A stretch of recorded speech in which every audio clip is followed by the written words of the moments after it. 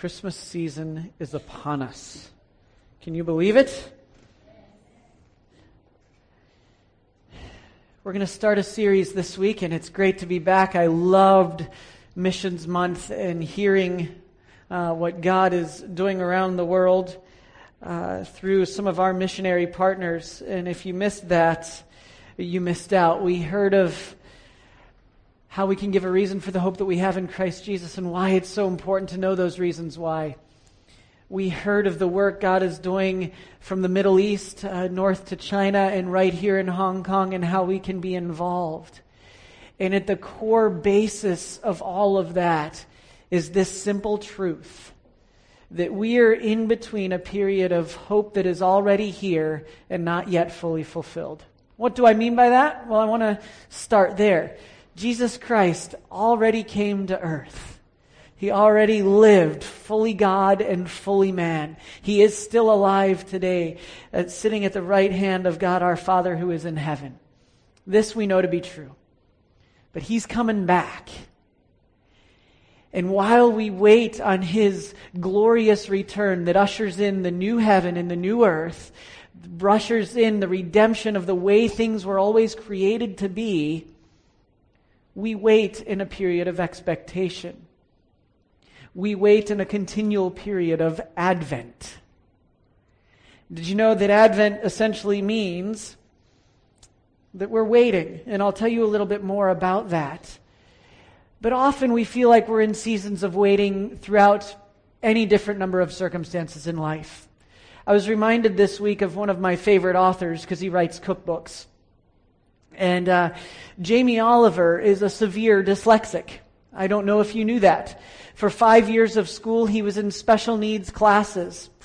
And this young man that's now an adult, I don't think was sitting there as a teenager going to what were called the special ed classes. He wasn't in the regular school. He was separated from the normal kids. I don't think he thought to himself, someday this will all get better. That probably wasn't the first thought on his mind. Yet each day he put one foot in front of the other, and you know what? Today, he is the highest grossing and best-selling nonfiction author in Great Britain. A dyslexic. Now, yes, he writes cookbooks, but even more so, a dyslexic that is able to manage measurements and numbers and all that goes into writing those amazing recipes that my family loves. Just kept putting one foot in front of the other and moving forward. The position Israel and specifically Samaria found themselves in when Micah began to prophesy around 700 BC was much similar on a grander scale to what Jamie Oliver faced. You see, the people of Samaria found themselves where it didn't feel like hope was coming. In fact, that the prophets wouldn't even ascribe to them a king. They wouldn't recognize the kings the Samaritans had raised up because they weren't from the Lord. They weren't anointed by God Himself. There was no more legitimate king. Yet in this time, God would send prophets like the prophet Micah, who in chapter 4 would prophesy that hope and deliverance would come through an exiled time, where they would be delivered into the hands of Babylon. This was 100 years before the exile, and yet Micah was given a word from the Lord that said, I'm going to deliver you out of the punishment and the trials that are under the arm of Sennacherib, an Assyrian king that is attacking them mercilessly, and there's going to be hope. And even more, then you get into chapter 5 and you find this. And of course, let's see if things are going to work today. Yeah, there we go. Marshal your troops now. This is Micah chapter 5. If you want to open your Bibles, you can also follow along here in the screens. And this will be the content of our text today, though we'll touch on a few others. Marshal your troops now, city of troops, for a siege is laid against us. They will strike Israel's ruler on the cheek with a rod. But you, Bethlehem Ephrathah, though you are small among the clans of Judah, out of you will come for me one who will be ruler over Israel, whose origins are from old, from ancient times. Therefore, Israel will be abandoned until the time when she who is in labor bears a son. and the rest of his brothers return to join the Israelites.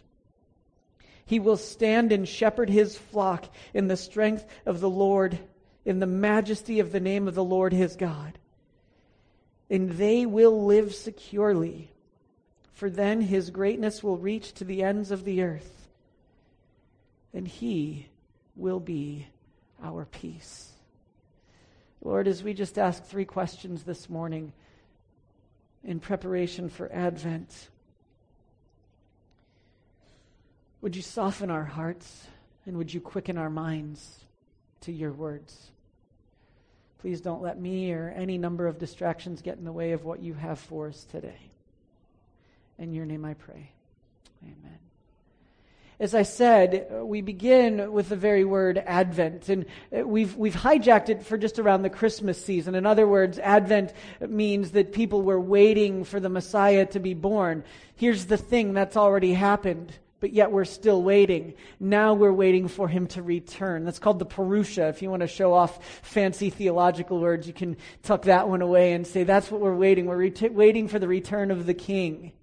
And as we do, we see that Advent kind of came around about 400 A.D. Christians of earlier generations spoke of the advent of our Lord and his second advent. That's how they would define them. The first phrase, as I said, refers to God's becoming incarnate. Well, Mike, what do you mean? All through this Christmas season, we are going to slowly and intentionally, hopefully together, grasp and wrestle with the idea that God became flesh and lived among us, made his dwelling among us, defying expectations of all sorts, doing it completely different than human reasoning would want it to be done, and doing it exactly right. And this morning we're just going to look at one concept, that of managing expectations. The latter phrase then speaks of the fact that we are promised throughout the Scriptures that Christ is coming back. We don't know the time and the hour, but when he does, it's going to be amazing. And for all those who've called on the name of the Lord, they have been set apart. And they will be enjoying the new heaven and the new earth together for all eternity. And so while we are in this period of already not yet, we're charged with how do we then live, as Francis Schaeffer asked. But for us, every Christmas season we get around and we quote the same verses, Isaiah 9, Micah 5, Matthew 1, Luke 1, and we get very used to the story. So today, as AIC begins our Christmas celebration, I want to ask 3 questions. These kind of came out as I was reading through Micah this week. If you're following our year-long Bible reading plan, you just finished Micah not too long ago. And that kind of struck me as being, wow, this is so timely with where we're going. And the Lord kind of brought 3 questions to mind that I'd like us to ask. And the first one is this: what do you expect when you begin to think about Christmas, and when you begin to connect that with the return of the King, not the Tolkien version, the real version, our Messiah? What do you expect? We expect grand finales and wonderful things, but as we look closely at the story of Jesus Christ, he came not at all in a manner that was expected. Look at verse 2 of Micah 5. But you, Bethlehem Ephrathah, though you are small among the clans of Judah, out of you will come for me one who will be ruler over Israel, whose origins are from of old, from ancient times.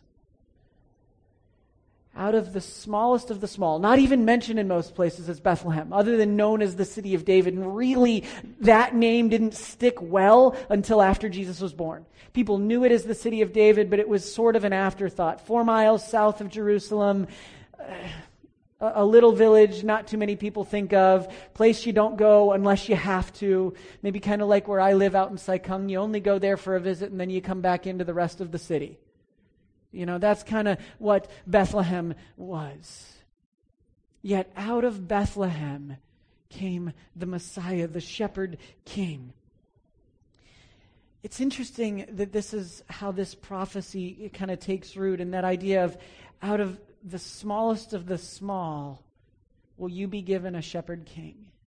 Will your ruler come? Will the one to save you come. God seems time and time again to work in ways that defy what we would expect. For instance, Jesus is born in the line of David, right? Most of you remember that and remember that that's how a lot of this gets born. But there's a problem with how this works in normal kingship and lineage. Because the kings should come from the firstborn son of the line, right? That's how it's supposed to work. Was David the firstborn? No. Was he the second? No. You go down the list. He was the runt. He was me. I love that. Actually, I am the firstborn, but I've got an older sister and I am the runt.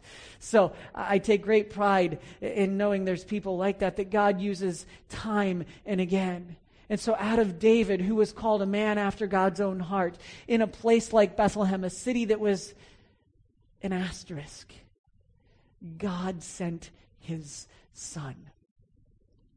But for the people of Samaria, this would have felt very weird because they couldn't see the big picture. They didn't see how it would all connect. We have 2,700 years of history between us and when this prophecy happened. They did not. Their picture was something much more like this.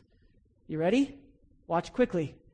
And I want you to tell me everything that you see happens. You ready? Okay, we don't have audio. Did you get it? No? You want here, let me do it one more time. 4.2 seconds. Okay, you ready? Here we go. Remember, small among the clans of Judah, not what we would expect, and of course now we're not working. Come on.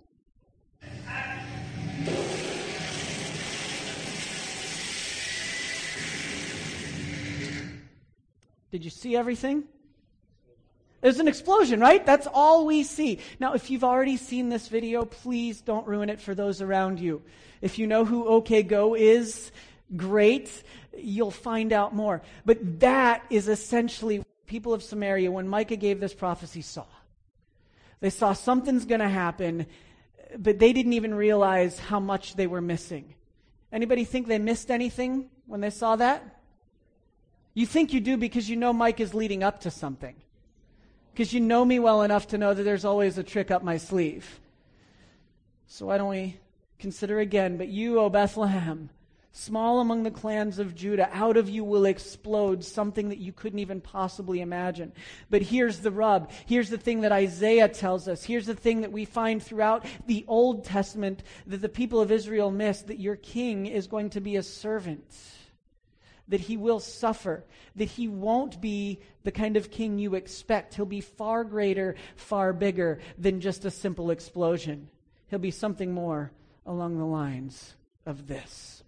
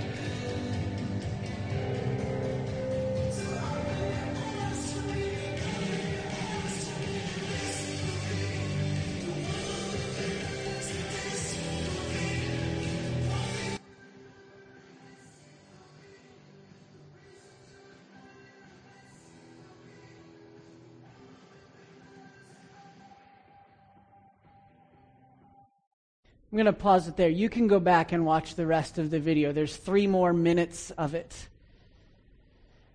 Out of this will come the certainty, a profound certainty that it will end.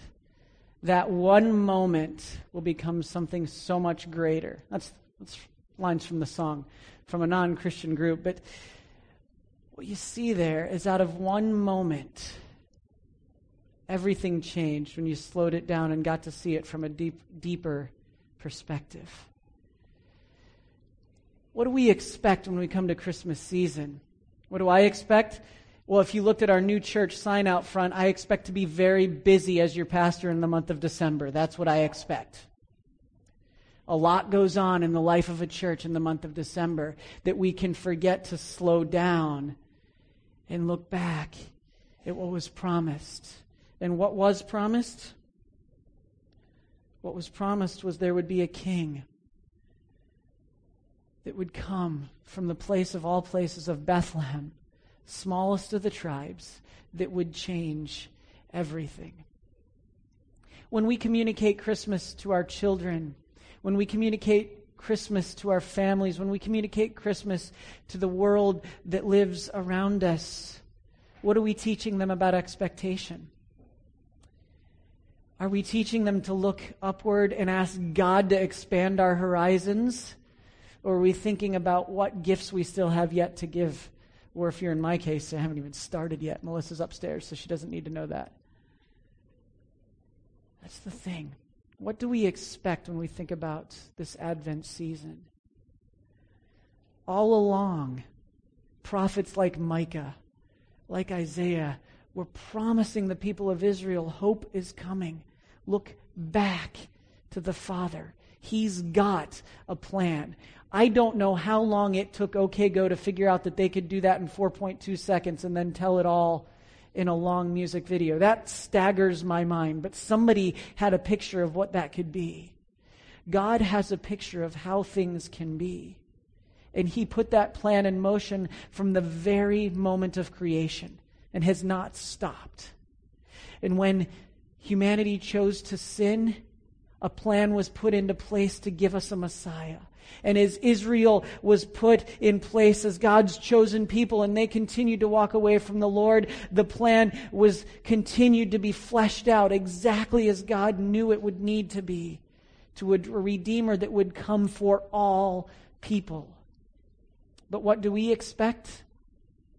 We tend to think about what's right in front of us. And so this Advent season, I want you to think about the fact that Christmas might feel small, or it might feel hurried, or it might feel chaotic. And go back to the Scripture and look. But you, Bethlehem, though you are small among the clans of Judah, out of you will come one who will be ruler over Israel, whose origins are from old, from ancient times, who will save you, who will change everything. What do our expectations do to our attitudes? Do we look forward to the return of our King? Or do we get caught up in the ways of the day? That we only can see the explosion, we don't see what God is writing of His story underneath the explosion. So my first invitation to the question this year is look deeper. Look into God's Word. Read all through Micah. I have loved camping out in just 2 chapters of Micah, 4 and 5, this week as I was home with the flu. And I just read them over and over. And time and again you see how God is putting the pieces in place, saying, you might expect one thing, Samaria. You might think you can do it on your own, but I've got way bigger plans. And His name is Jesus. But that's not all. The second question we then face is the question of what are we looking for? Who are we looking for? Because we can think a lot about all the different things that go into Christmas. And we know, as our community group was talking last night, and I asked, what's Christmas all about? And every kid in our community group could say Jesus. Good, they've got that much. But do they know the depth and the reason and the love that God has for us, that would give His only begotten Son that we might have life and have it to eternity? What do I mean? Well, listen to who God is sending us. Out of you will come for me one who will be ruler over Israel, and He will stand and shepherd His flock. He's giving us a leader. Let that sink in for a minute. God was preparing to send a leader to his chosen people that would change everything and give light to all mankind, all who would believe on him. But that leader looked nothing like what we would think of a leader. My home country chose a leader that apparently looks like what they think a leader should look like. Whether I agree with his politics or not, he's my country's home leader. And I'm not going to make comments otherwise. But that's apparently our expectation of a leader. What I can say is Jesus came as a servant, wrapped in swaddling clothes in a manger somewhere likely outside the village proper. And yet he would lead all of mankind back to God the Father through giving his very life, that we might, by believing in him, know Jesus Christ and spend eternity with him. It's called servant leadership. That's the fancy word for it. But what it comes down to is he led out of wanting to give us hope and light. But yet we look for people that are loud and dynamic at times. And we look for people that seem to have all the right type A qualities or this or that. And Jesus sat down with the woman at the well and had a conversation. And said, "You'll never be thirsty again." Jesus looked at the people ready to stone the adultering woman and said, "Let you who is without sin throw the first stone." Led by example. He wouldn't throw it. And then he told her, "Go and sin no more." And he invited people to live differently. You see, the thing is, most of us can say Jesus Christ came to forgive us our sins and set us free. We get that, but he also showed us how to live while we're here on earth. He gave us a vocation that's to be looking different than the world around us. And our vocation is to glorify God by how we live in the world we find ourselves as we believe in him and as he transforms us and while we await his return. And so who are we looking for? We're looking to the person of Jesus Christ, our ruler, the true Lord of our life. We talked about that a lot when we were in Peter earlier this year. And our shepherd. Now, I know a lot of you know from being in church long enough what a shepherd essentially does, right? He cares for the sheep. He cares for the flock. He makes sure, you've heard stories time and again of sheep are stupid and this and that. And so he makes sure they don't walk over cliffs. He makes sure they don't get themselves in trouble. He protects them from wolves. But if you say that we, the people, are the sheep, we get this picture of God that is so powerful. The Lord is my shepherd, I shall not want. He leads me beside still waters. He helps me to, I've just lost it, lay down in green pastures. So what does our shepherd do just based on the basics of Psalm 23? He gives us rest, he gives us peace, and he gives us protection. And he delivers us. He delivers us from the valley of the shadow of death so that we will fear no evil. His rod that disciplines us comforts us, knowing that he loves us enough to discipline us and bring us back to himself. You want to know about bringing us back? Come as we study Hosea starting in January. A people desperately in need of being brought back, and God would repeatedly invite them back to himself. Your rod and your staff, they comfort me, because he loves those he disciplines. Our shepherd ruler is one who leads us to still, calm waters, where regardless of all the noise and chaos of the world around us, we can find rest in him. When it says at the end of this, he is our peace, he is our shalom. We are protected, we are guarded, and we are without conflict from the world. That doesn't mean conflict isn't happening. It means it's not dictating how we live. Because our King has already won. Our King has already conquered sin, has already conquered death, and has already been victorious over evil. So that when we see out of you, that little small village of Bethlehem, will come a ruler and a shepherd, we see that God is looking out for the people he loves, humanity. We know that Jesus was sent for all who would believe on him. Everyone has that opportunity to believe in Jesus Christ. if they but hear the name of Jesus. That's why we spend an entire month called Missions Month, so that we remind us that our mandate never stops. We're never to stop telling people about Jesus Christ. We can't ever get away from that while we're still here. But at the same time, we must not lose sight of Jesus Christ coming down to earth as a shepherd to guard and to protect and to care for and lead his flock. And maybe that's where you find yourselves right now. You need to know that somebody cares. You need to know that somebody cares enough that they would do whatever it takes to restore you, to give you hope again, to give you a reason to get out of bed tomorrow morning, to give you strength to take that one more step, even though everybody says, don't bother, you're not good enough, you can't do it.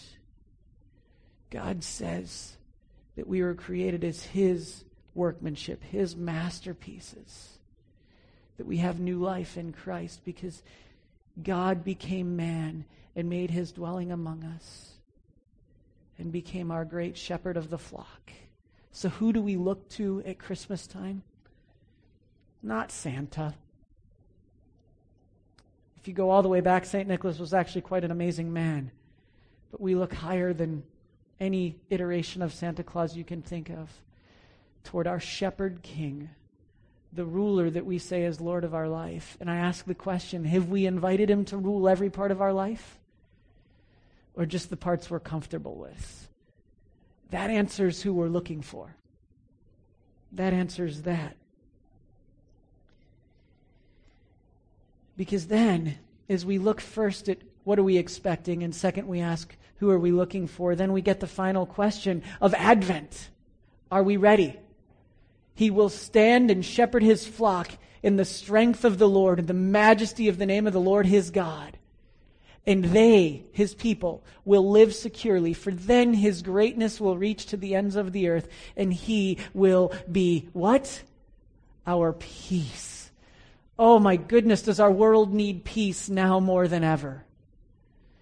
It was interesting. I love my community group, not just because we're not really a small group anymore. On any given week, we can have about 40 if all the kids show up, because our group keeps reproducing. Biologically, I should say. And also we keep bringing friends. But we have a lot of people in our group. But last night we were talking about making wise choices. And we began to assess the situation of the world we find ourselves living in. And it was interesting because we found some things that were quite unique. Because we had one person talking about the fact that they're from the Philippines and they're just hoping for stability in their land. We had another that said, well, we hope to believe that maybe America will be great again. We had another who could speak to the history that came with the massive change that's taken place in South Africa. And another that could speak dramatically to the reality that the UK is going through the Brexit. And all of these historical changes wrapped around the fact that we all currently live in Hong Kong, and next year celebrates 20 years of our return to Chinese sovereignty, and all the uncertainty that that might bring, that nobody's quite sure of how that will coincide with the new chief executive that we could have next year. And around all of these different geopolitical states of just one round table of 9? How many adults were there last night? Mark's saying 9. We'll go with 9. We had all of these different scenarios. That's the world we find ourselves in. Everybody's hoping to be great again, to be stable, to find certainty, to find all this. And I want to tell you, we've already found it. He's right in front of us. We can live securely because God became man and made his dwelling among us. He is our Savior, our sanctifier, our healer, and our coming King. And while we wait for him to return, our confidence is secure in who he is, the great shepherd of the sheep, the great King of all kings. Oh, I also forget to mention that we were talking about the striving for peace that Colombia is currently seeking to find. And around one table, all of these themes were borne out. The world is looking for security. The world is looking for peace. But we keep trying to do it ourselves. So AIC, my church family, what's my role to you? My role is to point you to the Scriptures and say, first, you personally can live securely in the hope that we have in Jesus Christ. Micah was giving a promise that wouldn't be fulfilled for 700 years.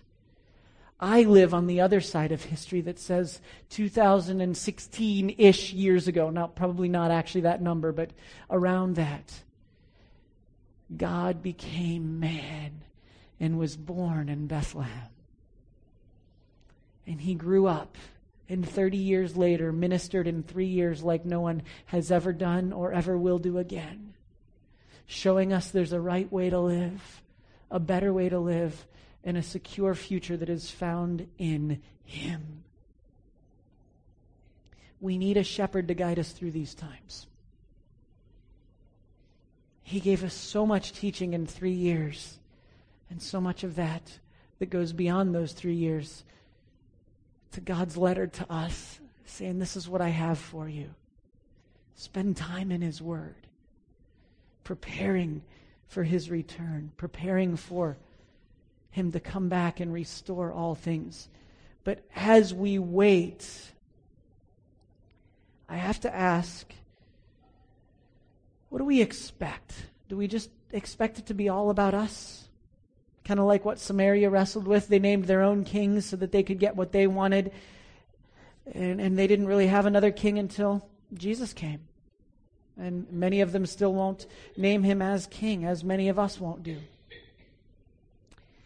What do we expect? Do we expect him to be Lord of every part of our lives, giving us the security and peace that only he can? Or do we just expect him to give us the blessings and the fire insurance of heaven? There is a massive difference. Who are we looking for? Are we looking for a shepherd, or are we looking for a Band-Aid? There's a difference. The shepherd gives hope. The shepherd leads his people beside still water to a place of eternal rest and eternal worship of God our Father who art in heaven. The Band-Aid says, Lord, just fix this, this, and this. I hope we look to our shepherd king and we invite him to rule over every part of our lives. And then finally, are we ready? And are we making the way secure for those around us? Are we taking every chance we get to tell people, we can be secure. You can be secure in Jesus Christ. He's done it already. Regardless of how uncertain these times are, certainty is found in the person of Jesus. There's a better way to live. I was writing a letter last week, and I couldn't think of how to finish the letter. And it was regarding some things going on in church life, and I said, we will always be about the greats at AIC. We will always be about the greats. In other words, the great commandment that says we will love the Lord our God with all of our heart, soul, mind, and strength, and we will love our neighbor as ourselves.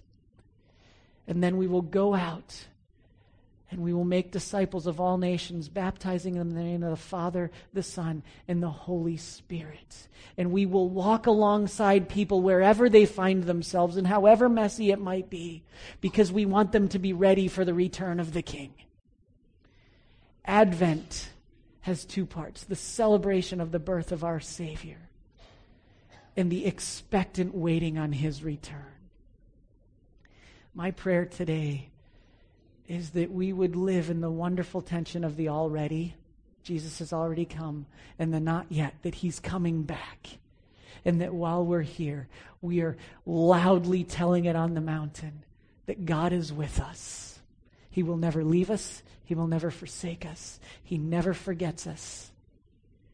And he's leading us to peace that this world desperately needs. Are we showing others that peace? Do we have that peace in our hearts? If not, maybe today as we sing our final song, you need to pray and confess, Lord, I haven't lived in the peace that you offer. I haven't given you my life. I haven't trusted you with every aspect of life. Maybe you've got a friend that you know desperately needs to hear of Jesus Christ and needs to know somebody cares enough to tell them. Don't wait. Trust that the Lord will give you just the right words at just the right time, because he loves us that much, that he's the one that came to save us and change our hearts. And we get to give that grace away freely, because that's what he's given to us. What are we expecting? Who are we looking for? And are we ready? I'm expecting great things as we await the return of our King. I know it will be difficult. Everything in the Bible tells me it's only going to get harder before he comes back. Don't misunderstand. But my peace and my hope are securely, firmly fastened on the rock of Christ Jesus on which I stand. And I know whom I have believed in, that he is able to do far more than I could ask or imagine. And I know that I'm ready to face whatever the world brings, because my strength and my identity and my security are in Jesus Christ, my Lord and my Savior, my Shepherd King. Let's pray. You came to earth as a baby. You lived as a carpenter and as a simple servant to show us a different way to live. Yet you are the greatest leader of all time. And you've shown us a way of humility, and you've shown us a way of peace and security that are found only in you. So, Lord, our lives are offered to you because we need you. We can't live without you. In your name I pray. Amen.